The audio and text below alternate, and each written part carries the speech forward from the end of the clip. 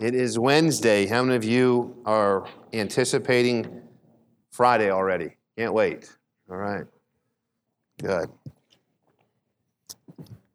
Well, I've got bad news for you. It's only Wednesday night, so you got.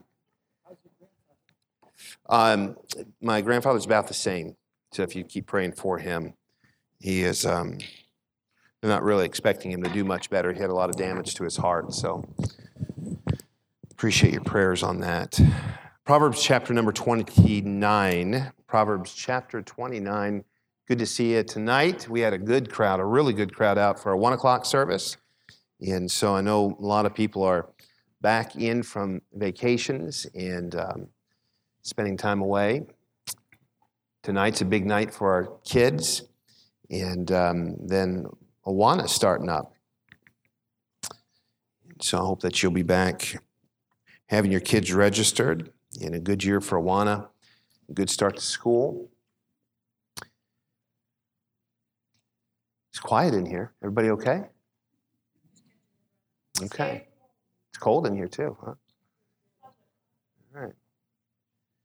I'm going to speak to you tonight. We're going to look at a verse in Proverbs chapter 29 and really stay here on this verse as we look at some other thoughts. And if you have a paper and pen, I do want you to write some things down.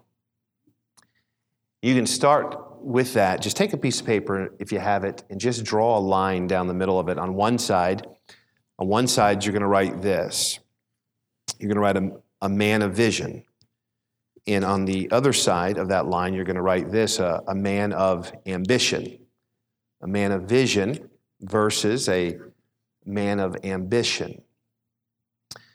Now, if you think about the word ambition, you don't think that's really a bad word. We want to have ambition. But tonight I'm going to look at the difference between a man of vision and a man of ambition.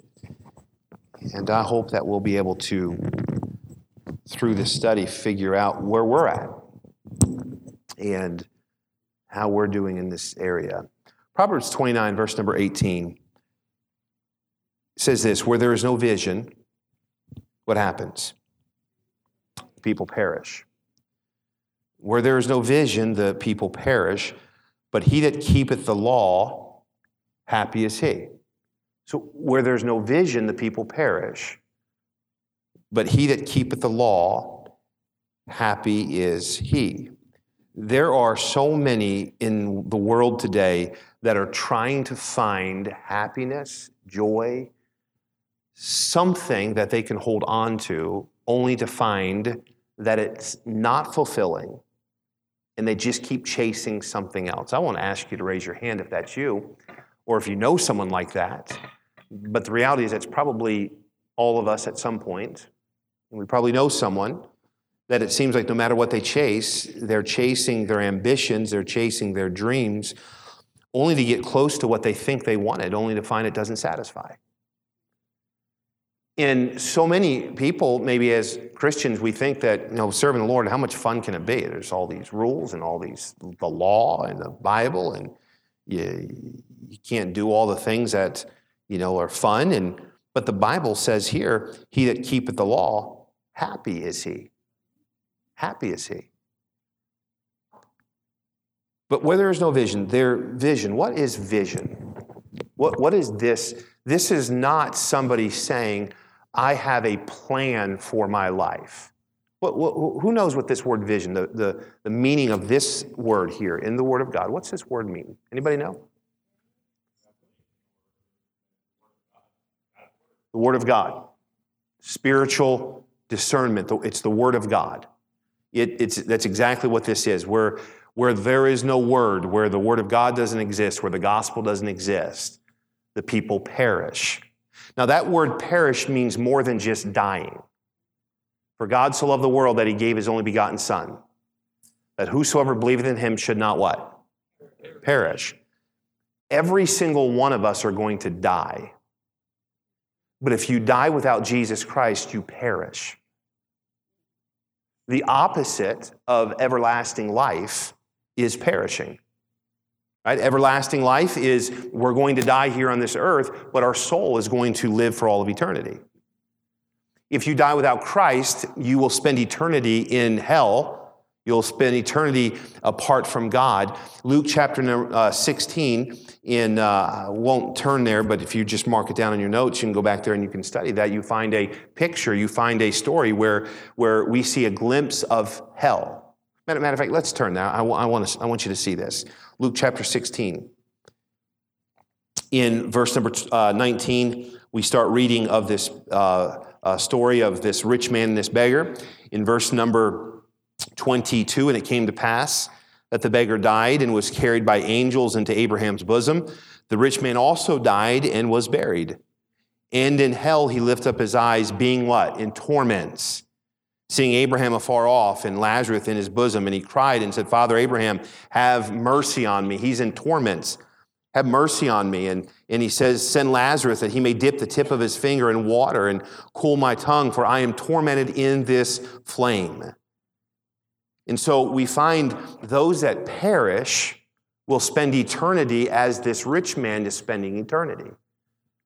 The saddest part about that story is that rich man is still perishing. He's still in flames. He's still in agony. He's still screaming in pain today. And that's going to be his fate for all of eternity. And where there's no vision, people perish. These last several days, Sunday, if you were here on Sunday, I preached a message. Anybody remember that message? Sunday morning? Acts chapter 7. Go ahead, say it louder. About Stephen, yeah.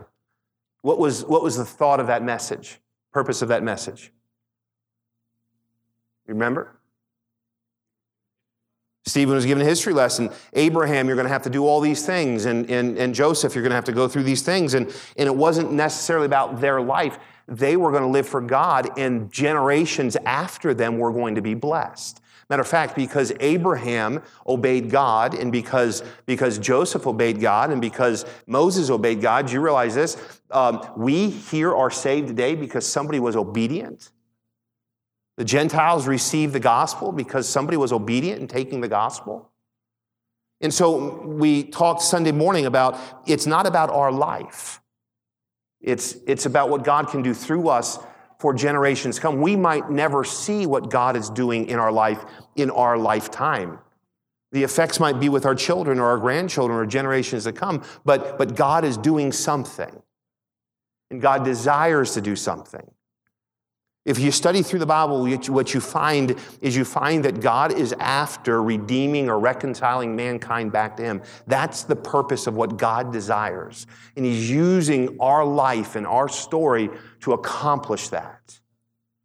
And where there is no vision, the people perish. Where the Word of God doesn't get preached and presented and lived out, people perish. And that perish there is they perish without God. If we could truly recognize and understand what the Bible says about perishing, I believe this, as a church, as individuals, we would raise the level in our own lives for the need of giving vision. We would see we've got to live. We've got to be a part of giving vision, giving the Word of God, because people are perishing without it. These last several days, my grandfather, I've told you this, and you know, it seems like when you have to kind of like look death in the eye and it's somebody that you love, it's difficult, isn't it? It's really hard. I've been through lots of funerals and I've cried with a lot of people, even recently, but when it's somebody that you love, it just makes it that much harder. Several years ago, I knew my family. I've told you the story. My mom grew up in a home where they weren't saved. I've got her siblings. I know one of them are saved, but I don't believe the rest of her siblings are saved. My grandmother got saved, and my grandfather was not saved at the time. And so when they asked me to preach my grandmother's funeral 5 years ago, it was heavy on my heart. I knew the majority of the people sitting there at that funeral home, they were not saved. And I knew that. And when you're looking out in a room full of people and they're your relatives, they're your blood and you know they don't know Christ as their Savior, it's moving, I'll tell you. I preached my dad's funeral, it was the total opposite. I preached my dad's funeral, and his side of the family saved, and the majority of people in that church there were saved. It was a difficult thing to do. But to preach knowing if they reject this message, they're going to perish. I've visited to my shame. I'm not proud of this at all. But to my shame, the last 5 days, I've seen my grandfather more in the last 5 days than I have in the last 4 years living this close to him. I've made it a point to drive up, and we got to the hospital, and my family was all in the hospital room with my grandfather. We did this twice, and Michelle and I walked in the room, and everybody got up and walked out. I'm thinking, what's wrong with us? Like we're the plague or something, you know? But I knew that God was allowing Michelle and I to have some time with my grandfather. When I got there the first time, I bent down over his bed, and he was weak, and at first he didn't even recognize who I was, and then I said, it's your grandson, and he looked at me and said, oh. And I said, Pop, are you know, we talked about this before. I just remember Grandma's funeral. So remember calling my mom after the funeral and saying that you did that, you put your faith in Jesus. I said, do you remember doing that? And he said, I do. He said this, he said, Jeremy, I want to go home. I said, you want to go home, Pop? I said, they're not going to let you home right now. I think you got some issues with your heart. I said, you're not going to go home. He said, I don't mean back to Horton. He said, I'm ready to go home. I'm ready to go to heaven. I said, are you sure heaven is your home? He said, I'm sure. And boy, that took such a weight off of me. But then I'm looking out everybody else there, they're not sure that heaven's their home. And he said to me, he said, I want to make sure you preach my funeral. Are you going to still do that for me? And I'm sure, Pop, of course I'm going to do that for you. But this thought, this verse and that knowing that it's going to come and knowing that we're going to sit in a room full of people that don't know Christ, it's heavy on my heart knowing this, that if there's no vision, people perish. There's not a person here in this room that if you know Christ as your Savior, it doesn't move you, or it should move you when you realize that there's people you love that don't know Christ. It's got to do something. Because where there is no vision, people perish. Where there is no vision, people die. And people go to a place of agony. I want you to just think about this evening. Where there is no vision, people die and go to a place where the fire is not quenched. Where there's no vision, the people perish and they go to a place where the worm dieth not. They go to a place of utter darkness. Where there is no vision, where there is no enlightenment of the Word of God, no gospel preached, no vision given, people die. And there's no laughter. How many of you have ever had a bad day before? All right, I'm not going to ask you if you had a bad day today, but every so often, every once in a while, it's not often, it's 2 or 3 times a week, not often, I have what you call a bad day. One of the things I love about this time of year is when I have a bad day, I can get out of my office and I walk out into the parking lot. You know what one of the most wonderful things you can hear, any human being can hear? Children laughing. I love walking and hearing our kids laughing. And the kids at the school, the Monclova school just down the road here, they laugh so hard you can hear it in our parking lot as well. There's nothing better than hearing kids laughing. Unless you've got a baby and it's your great-grandchild and the parents, I guess, left them alone with you and they're all yours. Eh? But there's nothing more joyful. Could you imagine being in a place, how many of you like to laugh? There are people that they just have a contagious laugh. And when you get around them, you're just like, I have no idea what we're laughing about right now, but whatever it is, it's funny because the person has a contagious laugh. Could you imagine dying and perishing and never hearing laughter again? How sad would that be? You realize this, without vision, people perish. There's no laughter. There's no fond words spoken. How many of you ever so often you like when somebody compliments you, says something kind to you, says something that encourages you? Do you understand when people die and they perish, they'll never hear a fond word spoken ever again? How horrible is that? There's no smiles. There's a girl that works at Barnes & Noble's, and she works at the coffee shop there at Barnes & Noble's, and I just call her Smiles. She smiles. And I asked her one day, I said, do you put like makeup on that like is glue, and it just glues your smile up here? Because every time I see her, she has a smile. I was there today. I needed a little pick-me-up, and so I went in. I saw Smiles today, and I said, you're doing it again. And she said, what? I said, you won't stop smiling. And when you have a bad day, isn't a smile contagious? She is. Could you imagine being in a place where there's no smiles? Could you imagine being in a place where there's no kindness?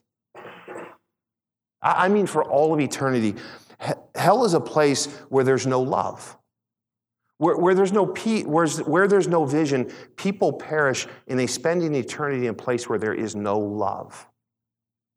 You know what one of the most encouraging things to a human being is? A touch. Touch. There's nothing greater when you come home if you're married. I guess if you have to like the person you're married to, but if they come home and they touch you on the shoulder, or your kids.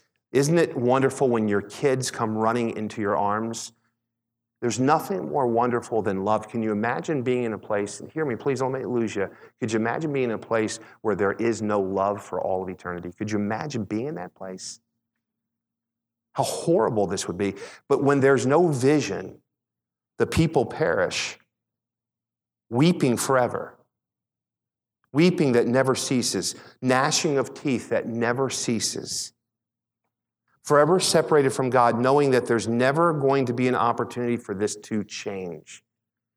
Have you ever been in a situation in your life here, it was a bad situation, but you knew this is going to get better? I like to use that little phrase to people, this too will pass. I say that to people in the midst of their storm. Yeah, that's nice for you to say. But they know, eventually it's going to pass. But eternity without Christ, it will never pass. Think about the worst agony, the worst hurt that you've ever felt in realizing that if that was every day for all of eternity, how awful that would be. And that's what hell is. Continually falling, never reaching bottom. And all because they had no vision. In church, we need people of vision. And I just want to share my heart with you this evening because we need people of vision. Why do we need people with vision? Because when there is no vision, people perish. We need to see the world. Would you write this down, please, and remind yourself of this? We need to see the world the way God sees the world. We need what's in God's heart needs to be in our heart. And anytime I see what God wants me to see, I'm always better off.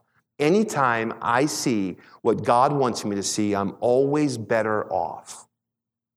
As a husband, I can have ambition or I can have vision. Do you realize this? You could live a life of ambition. You can have a wonderful job. You can have all the luxuries of life. You can raise a good family. You can have a wonderful marriage. You can have money in the bank, and none of those things are wrong in themselves. You can have what the world would look at and say a very successful life and not have vision, and the people all around you perish. As a pastor, when I seek what God desires instead of what I want for the church, you know what? The church is always better off. And there's always a struggle. There's always going to be a struggle between vision and ambition. And please hear me tonight, please. whatever relationship you're in, whatever place you're in life, there's always going to be a struggle for you as a Christian, vision versus ambition. And most people living the Christian life aren't living a life of vision. Many of us are living a life of ambition. I'm going to explain the difference. Ambition would be this: they set goals for themselves, what they want to accomplish in life. And I'm not saying that they're bad goals. I'm not saying that the goal in itself is wrong. I'm not saying that we're living this sin-filled life. There are many Christians that are living good moral lives, but they're lives of ambition, not lives of vision. And there's a world of difference. The person of ambition will live their life, and many will perish because that person was not a person of vision. That person of ambition could live their life, and no one around them ever hear the gospel. Now they see a guy and a girl that never is late for work, that pays their bills, that lives good moral lives, but they never live out the gospel. They never tell of the gospel. They don't live a life of vision. And when there is no vision, people perish. So I want you to write this down. We're going to get into the meat of this, okay? Are you with me? Everybody awake? Everybody cold? Who's cold? Who's warm? Who's just right? Just rights have it. Every time the just rights have it. It's awesome. One side of your paper, it says the man of vision. On the other side, it's versus the man of ambition. I want you to write these down. On the right, on the side of the man of vision, I want you to write this. A man of vision is this: a man of the Bible. It's a man of the Bible. And forgive me if I say man, it's for ladies as well. It's a person. Let's be gender neutral here. The person of the Bible. A man of the Bible. The man of ambition, though, right on this side, is a pragmatist. Pragmatist. You say, what does that mean? A naturalist. Religion of the world. A man of the Bible, believes the God of the Bible, believes there's a creator of the universe, that believes this, that God is desiring to be involved in your life, believing this, that once you're a child of God, God has a plan for your life. A man of the Bible is a man of vision because he realizes this, that God has a plan for your life. Every single person here in this room, God has something specific he has for your life. We don't just aimlessly go through life. Where you're at, where you live, who you marry, your children, all of those things is God has a plan for your life. But a naturalist, somebody that is just religion of the world, you know what they believe? There's nothing supernatural. There's no miracles. There's no divine intervention. There are some that believe this. All right, there was a creator. You look around, obviously something created, but what he did was once he created, he turned his head, and now mankind is just doing his own thing. There's people that believe that. All right, if there's a creator, that's fine, but the creator is not involved. There's no divine intervention in the human affairs. But you know what the man of the Bible understands? That God is intricately involved in the affairs of the human life. He's intricately involved in history. He has a plan. If you read through the entire Bible, you see prophecy being fulfilled. His plan is to redeem mankind, to reconcile the lost, sinful man back to him. For what reason? So that he can have mankind for all of eternity. The opposite of everlasting life is perish. The man of ambition is one that the survival of the fittest, whoever the strong survive. You ever heard that before? Only the strong survive. That's not a man of vision, that's a man of ambition. Evolution, we get that evolution from this man of ambition. I want you to write this down. Not only is the man of vision, man of the Bible, his plan begins with God. We're made in the image of God. He believes that. A man of the Bible believes that all things begins with God. A man of vision believes the Bible that all things begin with God. We are made in the image of God. A man of ambition, the opposite, believes this. Everything begins with man. Man's goal, our desire, one that begins with God, a man of the Bible, a man of vision. Our goal is to be Christ-like. We understand here in this flesh that we're never going to be perfect, but we're striving to be like Christ. The opposite would be a man, everything begins with man. He's trying to improve man. You know what they admire? Strength and beauty and intellect. And if you're not strong and you're not beautiful and you're not smart, you're really on the bottom of the food chain. I was picking up a couple magazines today, and some things I'm doing some studying on, and the history section was right there, and I was picking the magazines. Right next to the history section was the health section. And I noticed this. On the health magazines, there's a whole slew of them there next to the history section there at Barnes & Noble. Not one person on the front of those magazines looked like me. Not one. Not one of them. I mean, there's got to be somebody. No, because the world is looking for strength, beauty, intellect. That's what you have to achieve. Make man the best you can make it. I read there's a country over in Europe, and they have said that they have cured Down syndrome in their country. Have you heard about this? Yeah, it's true. True story. They've cured it. How they've cured it is this: if a woman becomes pregnant with a Down syndrome baby, they abort the baby, and so there is no more Down syndrome. They've cured Down syndrome in their country. Why? Because they're not seeing man in the image of God. It doesn't begin with God, it begins with man. Sick. There's no use to somebody that is not of strength or beauty or intellect. This is what, in World War II, when you read of Hitler, this is what Hitler wanted to do. He wanted to create an entire race that was a perfect race, what he thought. Get rid of all the Jews, get rid of all the imperfect people in his mind, and we will have a race of perfect people. This is a man of ambition, but he was not a man of true vision. And you think about the man of ambition, all around him, people perish. But a man of vision gives truth, gives the word of God, and gives others an opportunity for everlasting life, eternal life. The difference between a man where it begins with God and it begins with man, right? Every improvement. So you say, well, should we not improve on ourselves? Should we not get healthy? And I believe that we should. Every improvement that we make, though, should be that we have a greater vision. Any improvement a Christian makes in their life should be the improvement, so what? That God has brought glory and honor. So that vision is able to be given out. Our church ought to be moving forward in the area of vision. For what reason? So all of the Toledo area hears the gospel of Jesus Christ. Because a church can be visionless. It can have a lot of ambition, but it can be visionless. And while its ambition is great, people all around are perishing. A Christian can have great ambition and do good things, or even what we might even consider great things, and people all around them perish. The difference between vision and ambition. The man of vision, write this down. The man of vision on that line, the man of vision lives by faith.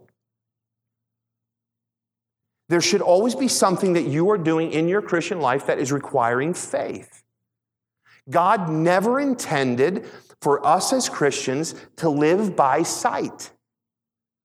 The opposite of that would be this. On the man of ambition, man of vision lives by faith. The man of ambition lives by sight. I've got to see it to believe it. You've got to prove it to me, or I'm not going to be involved in it. It's got to be black and white. Listen, there are some things that God is going to allow and require of us to do, and it's going to require faith. Sunday morning, we looked in Acts chapter number 7, and God was going to do a great work through Abraham. He said through Abraham, I'm going to make of thee a great and mighty nation. But yes, guess what you're going to have to do? You are going to have to live by faith.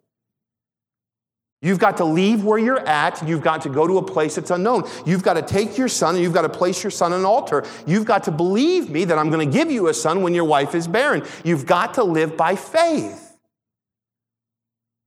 You look at the same story with Joseph. He's got to live by faith. I'm being sold into slavery, but God is with me. I'm not going to give up on God. I'm being placed in prison for something I didn't do, but God is with me. I'm going to live for God. Not one time did you see where Joseph began to live his own life of ambition. He lived a life of faith. And what did God do?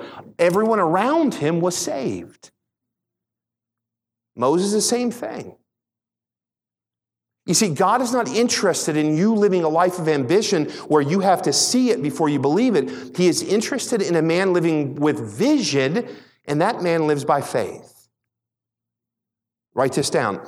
The man of vision will say this: if it's right, God will bless it.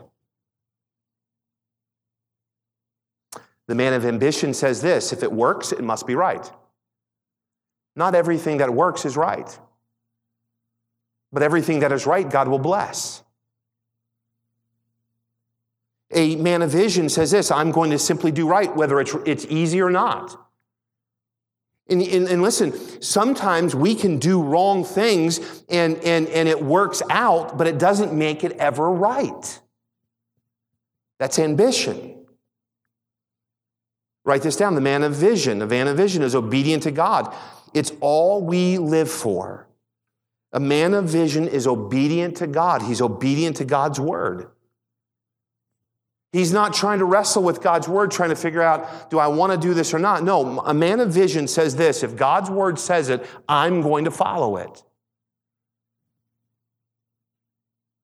But a man of ambition is always in competition with other people.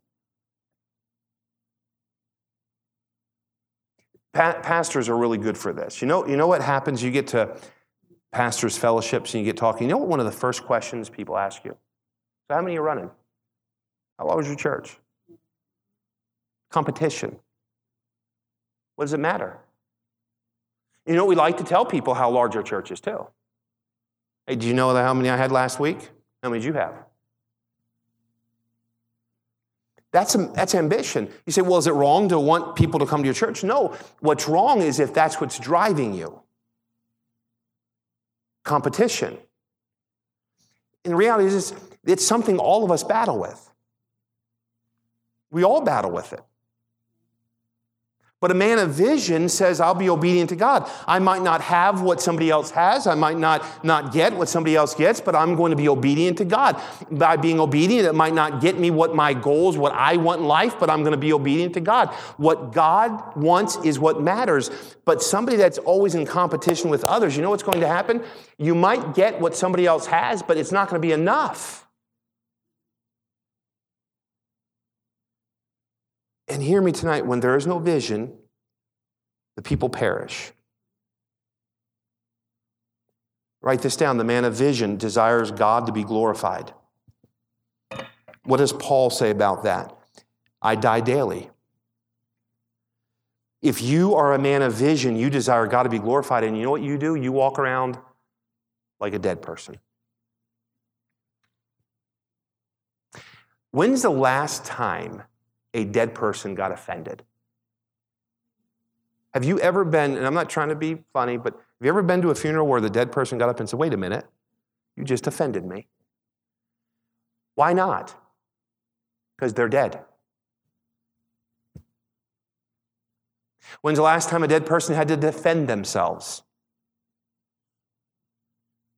See, these are all things we have to do. When we're people of ambition, we've got to live this way. But a person of vision says, you know what? My life, I'm going to live desiring to be God to be glorified. I'm dead to myself. Listen, the man of ambition lives a life, can't live without the approval of man. You see, the man of vision desires God to be glorified. The man of ambition can't live without the approval of man. I sat with a fellow one time, several years ago, was pastoring a church in Georgia. And this man had had an affair on his wife 4 different times. And she came to me and said, I'm done. And I said, let me talk to him. This man came into my office and I said to him, what is wrong with you? And this is what he said. My wife never tells me anything good. I never get any affirmation from her. I said, so you sin? You can't live trying to get the approval of man. Hear me. Listen, if you live your life simply pleasing God, you won't live your life then from approval to approval to approval. It's sin. That would be like me if I get up and I say, you know what, I'm not going to preach next week because not enough people told me they appreciated the message this past week. You know what you would say to me? See ya. Bye. We'll get somebody here that doesn't need affirmation all the time. Don't we live in a society where we're like affirmation junkies anymore? Like, I need to know that people love me. I need to know that I'm needed and I'm loved. Guess where you find that? In Christ. That's where it starts. A man of vision finds that in Christ and says, my life is lived to bring glory and honor to God. And in doing that, God is pleased with my life. A man of ambition is going to always run trying to find affirmation. You know what you're going to find? People are always going to let you down. You know what I've learned? If my wife is getting a haircut, getting her hair done, getting it dyed, I make my daughters tell me. Because if I go home and I'm there for any length of time, like 30 seconds, and she walks by me and stops and walks back, looks, and I'm just like, what is wrong with her neck? You know? She's got a little kink in her neck or something? I got a haircut and you didn't notice. I put some coloring in here and you didn't notice. I changed. How about a new outfit? I wore that thing all day and you didn't even say a thing about it. I thought it. I thought how wonderful you looked in it. We need that affirmation. But listen to me, there are so many times, if we're not careful, we will quit if that affirmation doesn't come. And guess what? Listen, please. Human beings are going to fail you. But God never will. I will fail 9 times out of 10. I made the mistake one time. My wife gave me a picture when we first met. And I said, I loved your hair like this, when it was this color, whatever number that was, and I was joking around and I found out you can't say that. Men, don't say that. Never call your wife's color a number. It's bad. Listen, what I'm simply saying is this, even the people closest to you, they're going to let you down. They're not going to always give you what you need, but God will never fail you. Seek His approval. A man of vision desires to be God, to glorify God. Mark this down, if you would please. A man of vision serves God.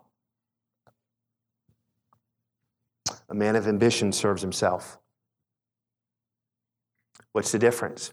When the going gets tough, the one that's serving God stays with it. The one that's serving himself leaves. When somebody doesn't look at us right or compliment us just right, when I'm serving myself, it's a man of ambition.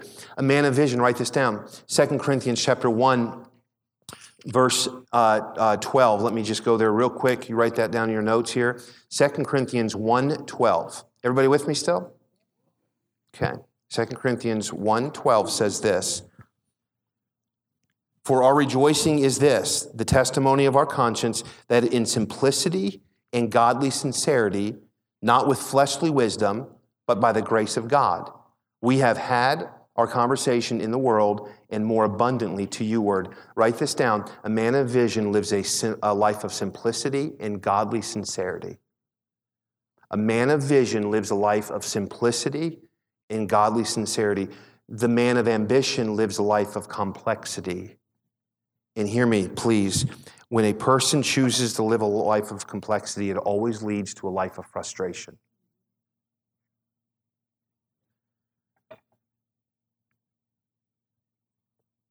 One of the best books I've ever read on church is called Simple Church. You know what we've tried to do? We complicate things. We add things to our life thinking it's going to fill something, thinking it's going to help something. Parents, do you ever get to the place where you just say, I can't run ragged like this anymore? I can't take it anymore. Like, I don't even know where I'm supposed to be right now. All I know is I'm not where I'm supposed to be because there's nobody here. I went to the wrong place. It's unhealthy. Here, please hear me. It's unhealthy in a Christian marriage when you kiss each other on the way out the door in the morning and you see each other when you're tired climbing into bed at night. It's an unhealthy marriage. It will not last. It's too complex. It will lead to frustration. A person that seeks a life of complexity, it leads to frustration in communication. It leads to frustration because my ambition is what's driving me. I've got to keep working harder and keep working harder and keep working harder, and we've prided ourselves on being a workaholic. But what Paul is saying here, a man of vision lives a simple, godly, sincere life. You know what we ought to strive for? Simplicity. The truth is this, many of us could take a lot of what our life we're doing right now and stop doing a lot of what we're doing and live a life of vision. Because we're so busy with ambition. We're so busy trying to reach a goal that we have set. We're so busy to reaching a life that we're trying to achieve something, and all around us people are perishing. And hear me on this, please. If you're a Christian, both men are living inside of you right now. The man of vision and the man of ambition. It's called the new man and the old nature. It's called the Spirit of God that wants to lead you and guide you and direct you so you become a man of vision. The Spirit of God will always lead you to be a man of vision because the Spirit of God is what's going to lead you so that the gospel of Jesus Christ gets around this world. When you are yielded to the Spirit of God, you will be a man of vision and people around you will hear the gospel. When you're a man of ambition and both of us live inside of us, we quench the Spirit of God, we live all of these things that we just talked about, and everyone around us perishes.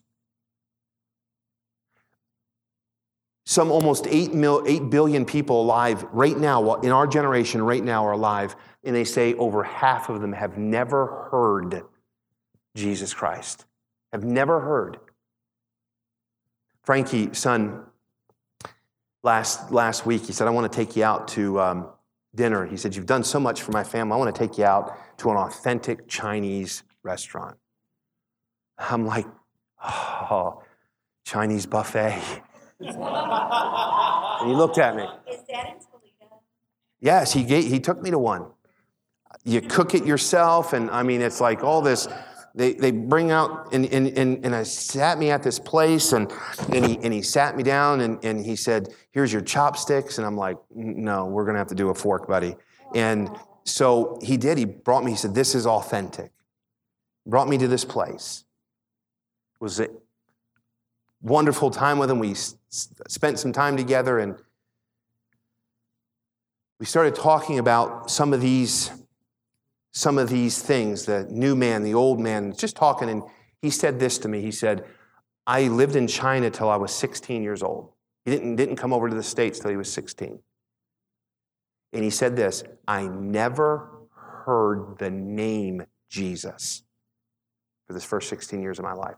Never knew that God sent his son, named Jesus Christ, to come to this earth and die. He said, he told me he lived in a little village there in China, never heard the name Jesus. I looked at him like, come on now. What's in your tofu? You know, what do you mean? You never heard. Never heard.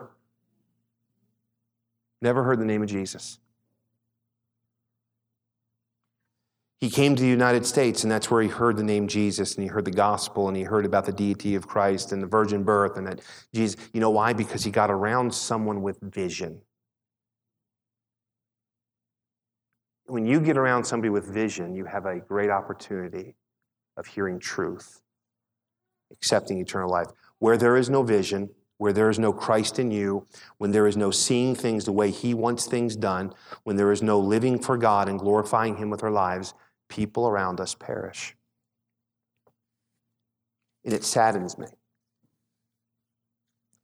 It saddens me, church. There's same man that wrote this book, Tom Rainer. I've had many conversations with him, met him just beginning of this year, talked with him quite a bit about some things, about church revitalization and some things. Wonderful, wonderful author, knows what he's talking about. He gave this statistic just recently. I think I gave it Sunday. 10% of churches in America are going to close every single year. 80% of churches are going to struggle. And they're visionless. And without vision, people perish. Let's pray. Father, help us.